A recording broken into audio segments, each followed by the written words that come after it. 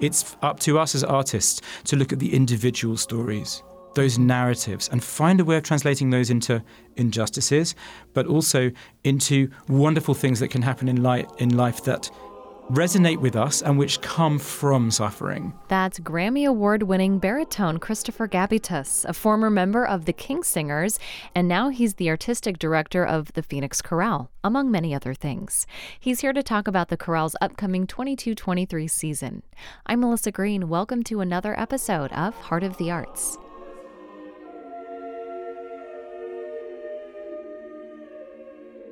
Well, thank you for coming to be a guest on our Heart of the Arts podcast.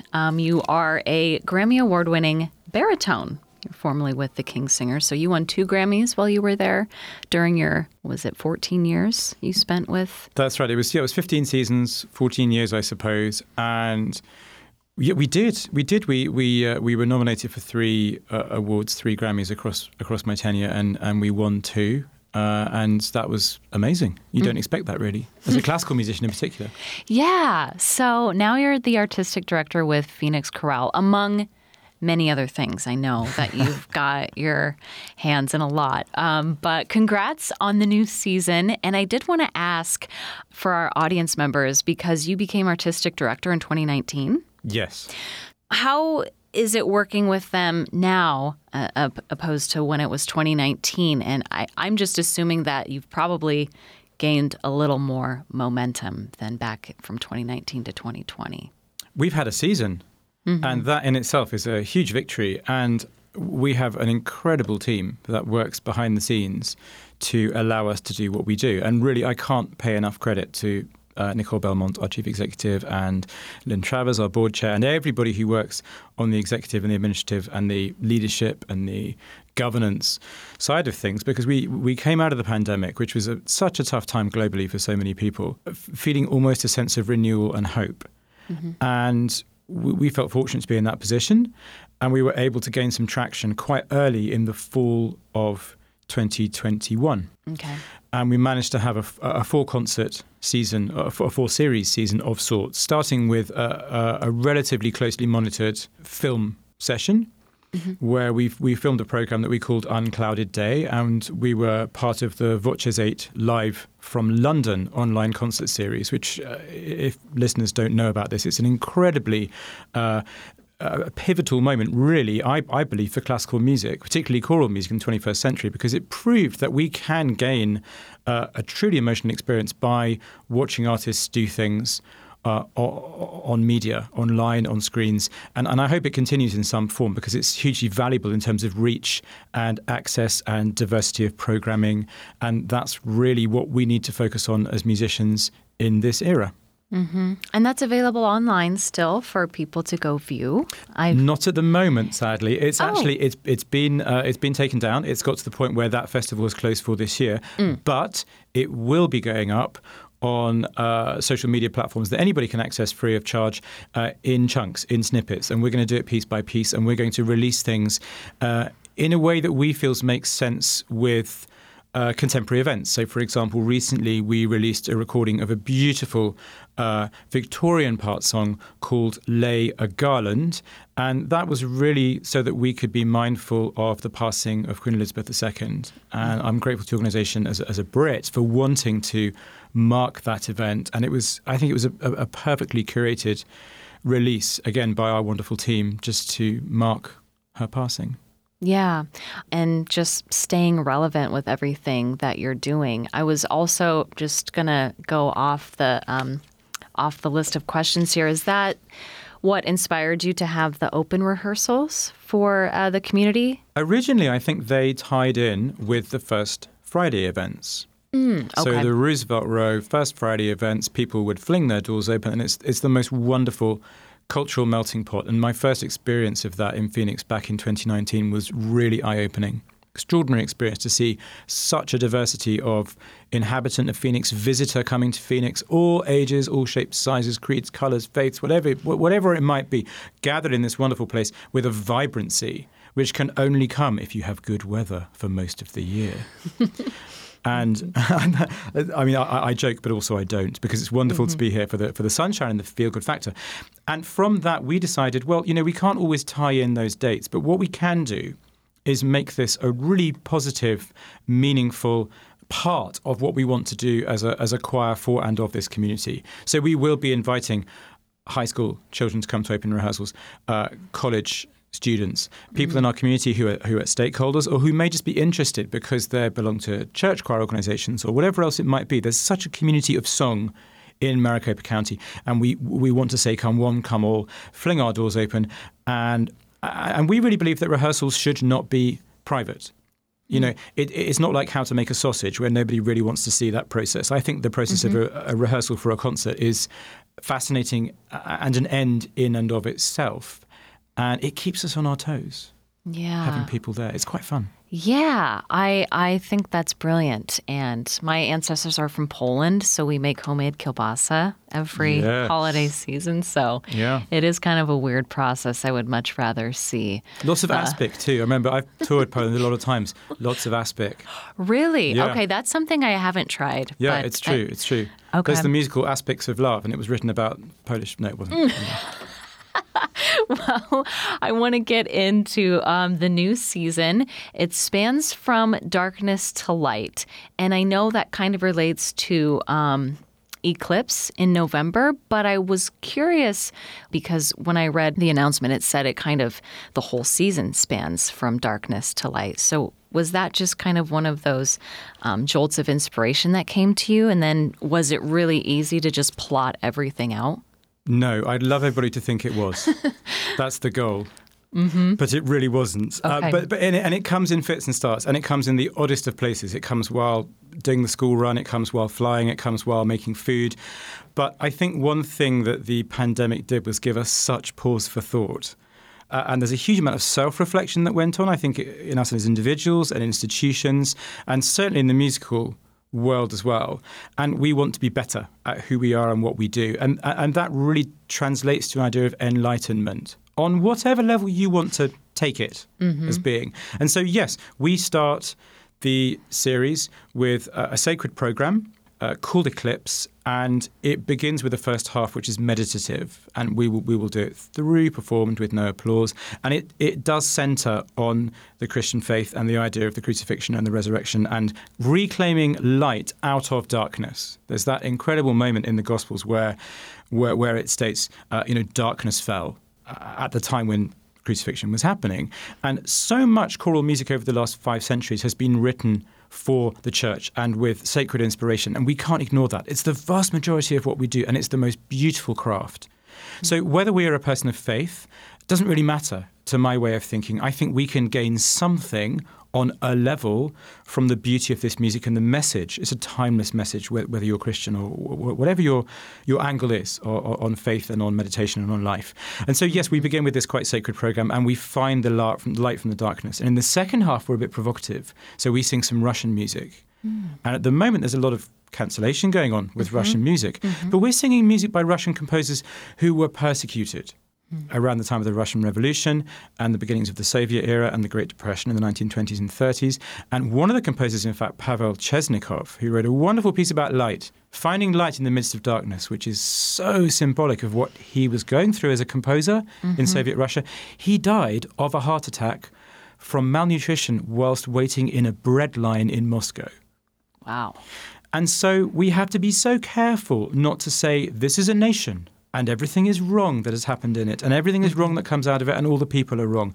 It's up to us as artists to look at the individual stories, those narratives, and find a way of translating those into injustices, but also into wonderful things that can happen in life that resonate with us and which come from suffering.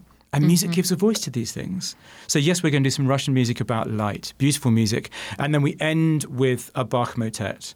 And it's a bit naughty of me. It's not to do with darkness and light. It's just I think Bach eclipsed composers that came before him. So we're going to do a Bach motet, which is wonderful. And that pays homage to the origins of the Phoenix Bach and Madrigal Society, founded in 1958, whence we have sprung. And you're right. Christmas is again a move towards enlightenment as we engage with more Hispanic music from the Renaissance and from the present day to honor the enormous contribution culturally that Hispanic peoples have made variously throughout the centuries in the southwestern states of America. And many of the music, the pieces that we will sing from the Renaissance would have been performed in mission churches way back when. And so we want to honor that and perform it in a historically relevant but also a contemporary manner, calling it. So yes, it shines a light on the wealth of Spanish and Hispanic music that pertains to this time of year. So what will audiences hear and what can they relate to, since you're kind of making that first concert? So, here's Christianity, but these are like really simple ideas that everyone can relate to. How are you doing that with the Christmas program? Well, it's all about the storytelling. And so we're going to be speaking a little bit about the element of Jesus, Mary and Joseph actually being refugees around the time of the year. So we're looking at a piece by Ariel Ramirez called La Peregrinación, which is quite a famous part of his Misa Criolla, but it was arranged for the King Singers originally. And I'm updating it and making it work for SATB choir, so sopranos, altos, tenors and basses. And that tells of the flight of the Holy Family. And so drawing an analogy between what's happening in various parts of the world and what was happening back then 2,000 years ago, and trying to sort of bring these things together with the way that the migration of peoples has helped to shape our environment over so many centuries and in so many parts of the world. And yes, the Christmas story is fuzzy and soft focus and wonderfully joyful, and it's about giving and receiving in so many ways. But we actually need to be reminded at this time of year that there are ways in which perhaps we can be more enlightened about what's happening around us in the world. How has your traditions, your holiday traditions changed? Are they same here in the States? No, okay. So what do you do that's, I'm sure it's different than in the UK, but what would you say are some changes around the holidays, or new traditions or things that you miss? There's more sugar. More sugar. No. Oh, yeah, of course there is. No, it's wonderful. In terms of music, there is definitely the Hispanic influence, and particularly being in a southwestern state, it's so obvious to me that there is a dual heritage and a dual language and a dual way of thinking about life down here. In fact, there are more than just two. There are so many. But within our ensemble, we're fortunate to have singers with Hispanic heritage, and we are working with them to create new text, for example, for Silent Night. So it's often sung in English or German. It's also sung in Spanish, which I didn't realize until relatively recently, Noche de Paz. And one of our singers is putting a Mexican Spanish text to this piece so that we can present it again to just, tip our caps at the Hispanic tradition, which is surrounding us here in Maricopa County. But even more than that, there's so much of a melding between the secular holiday tradition and the sacred Christian traditions, and also the Hanukkah tradition and the Diwali tradition throughout the United States. And having toured here for the best part of 20 years, it became very, very obvious what a cultural melting pot this wonderful nation is. And it's opened my eyes to it a lot more, because we're quite a quiet Christian country in England and the UK in many, many ways. And Christmas is Christmas, and that's what it is. and it's a real eye-opening blessing in many ways to be exposed to such a wealth of different cultures. Is that something that drew you to Arizona? Do you know, I first came here and did a concert in Mesa Performing Arts Center. Okay. The King Singers. Of course you were here with. We came and did a performance in Mesa Performing Arts Center, and that was my first and only visit to Arizona until I applied for the Phoenix Chorale job. But I had friends who worked for the Chorale and sang with the Chorale, and when the position was advertised back in 2017, 2018, urged me to have a look at it. And so at that point, I started researching and doing my due diligence and really looking into the state and how it worked and what the culture was like. And I learned more about the Navajo Nation, and I learned more about the incredible system of water, the aqueducts and aquifers, and how everything worked. And it's been going for centuries. And then I found the Phoenix Chorale and I listened to more of the material. And I loved the warmth that seems to emanate from the state in every manner, the warmth of the people. I can remember I was a huge fan of Senator John McCain, just as a wonderful statesman and just an all-round good person, seemed to be to me. And he spoke with a real sort of solid warmth about his state and about his people, with a really endearing love. And it's often the states which have the smaller populations which seem to bind themselves together very well. My wife is from the Commonwealth of Kentucky. Okay. And that's another state which is nowhere near as big in landmass, but in population size, they really bind themselves together and they have a great pride in what they do. And it translates into the sound of the chorale. There's a warmth in the sound.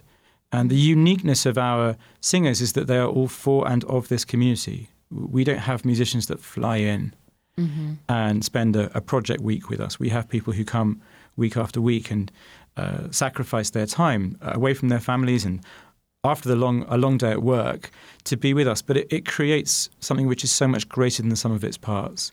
And that shone through in these recordings, the early recordings I listened to, the Rheinberger recording that the chorale did, a recording by them of Herbert Howell's piece, A Spotless Rose, that really spoke to me.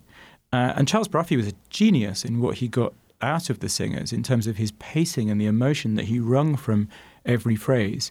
And I found it so attractive because it's very, very different from the almost perfect but often sterile sound of many English choirs, with a very, very straight tone and a crystalline beauty, which I love very much.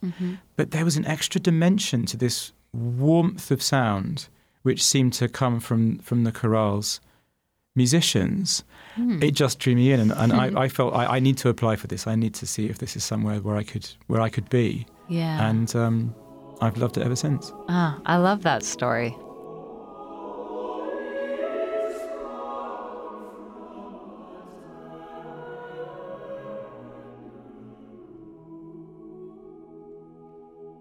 So did your previous experience singing and performing in Phoenix and then the discovery of the warmth and versatility of the choir, is that what inspired the Masterworks series that's now part of each season? To an extent. The third series this year, it does again build on that theme of enlightenment because we're pairing two contrasting but quite symbiotic pieces. If we think about them in the context of today's narrative, we're looking at a piece by Handel, one of his psalm settings, Dixit Dominus, one of my favourite pieces of all time, and a true Baroque masterpiece. It's only about 25 minutes long, but it takes you on a roller coaster of emotion. It's just a psalm setting in terms of the text, but it speaks about power, earthly power, kingly power, and the submission, subduing enemies under feet, and this sort of thing. So a real statement of power and authority. And this is often how we feel as humans. We want to make our mark and stamp ourselves on our environment. And of course, we can see this going on in various ways around the world, whether politically or militaristically or economically as we sit here today. But the second half presents a piece more about our environment.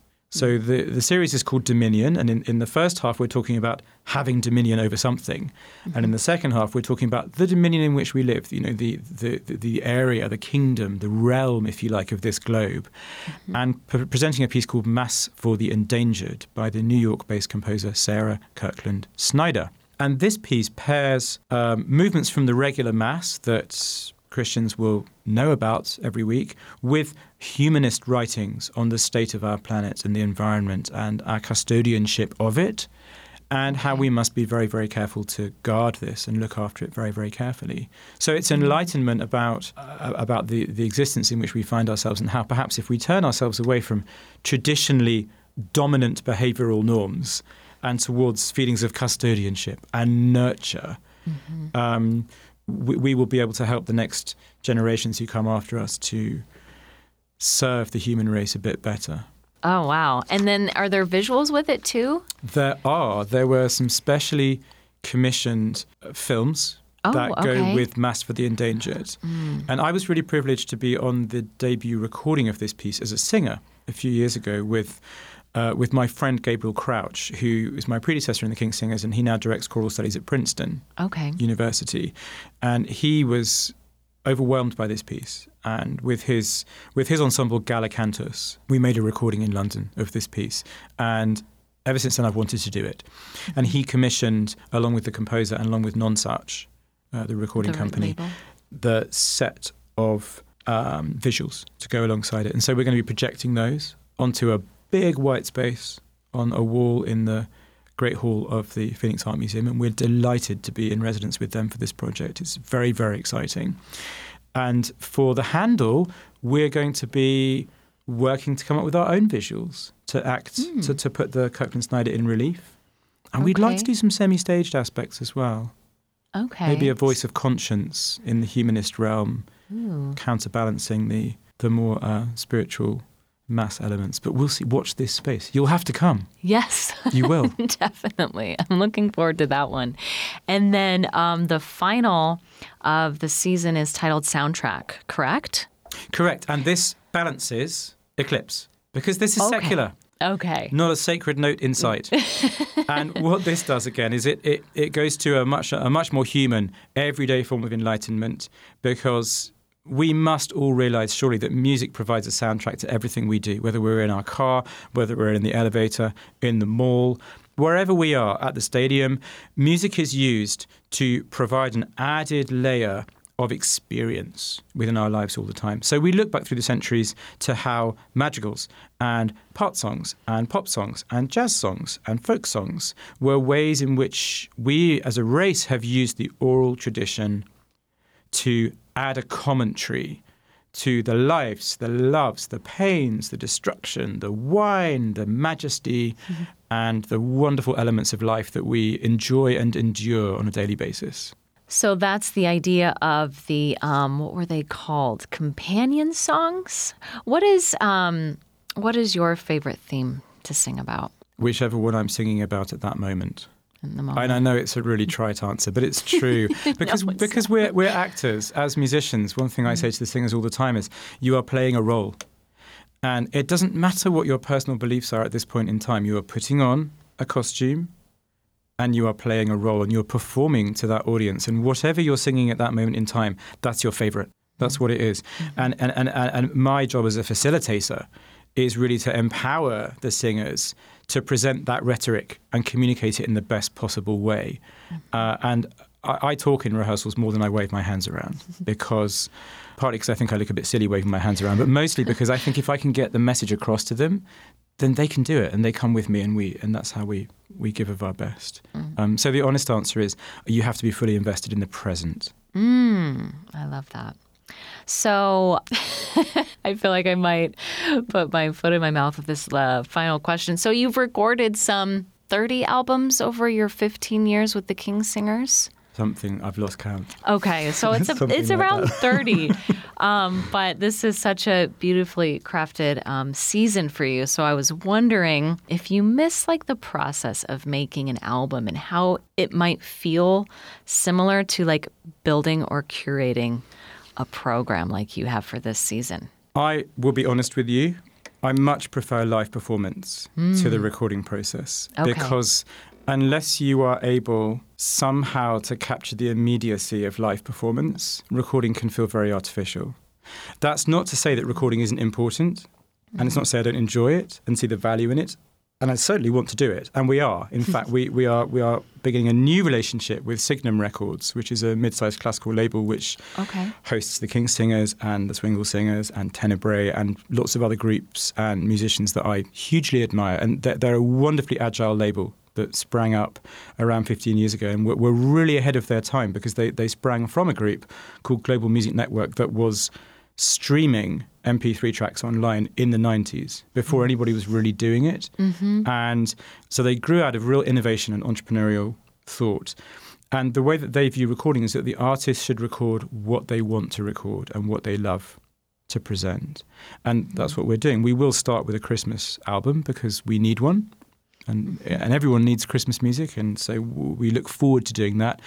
And from then on, we're going to move to some more concept albums, a little bit more closely akin to what you will experience in live performance this year. So I do like curating and recording projects, but the most important thing about the process for me is to retain that element of live spontaneity.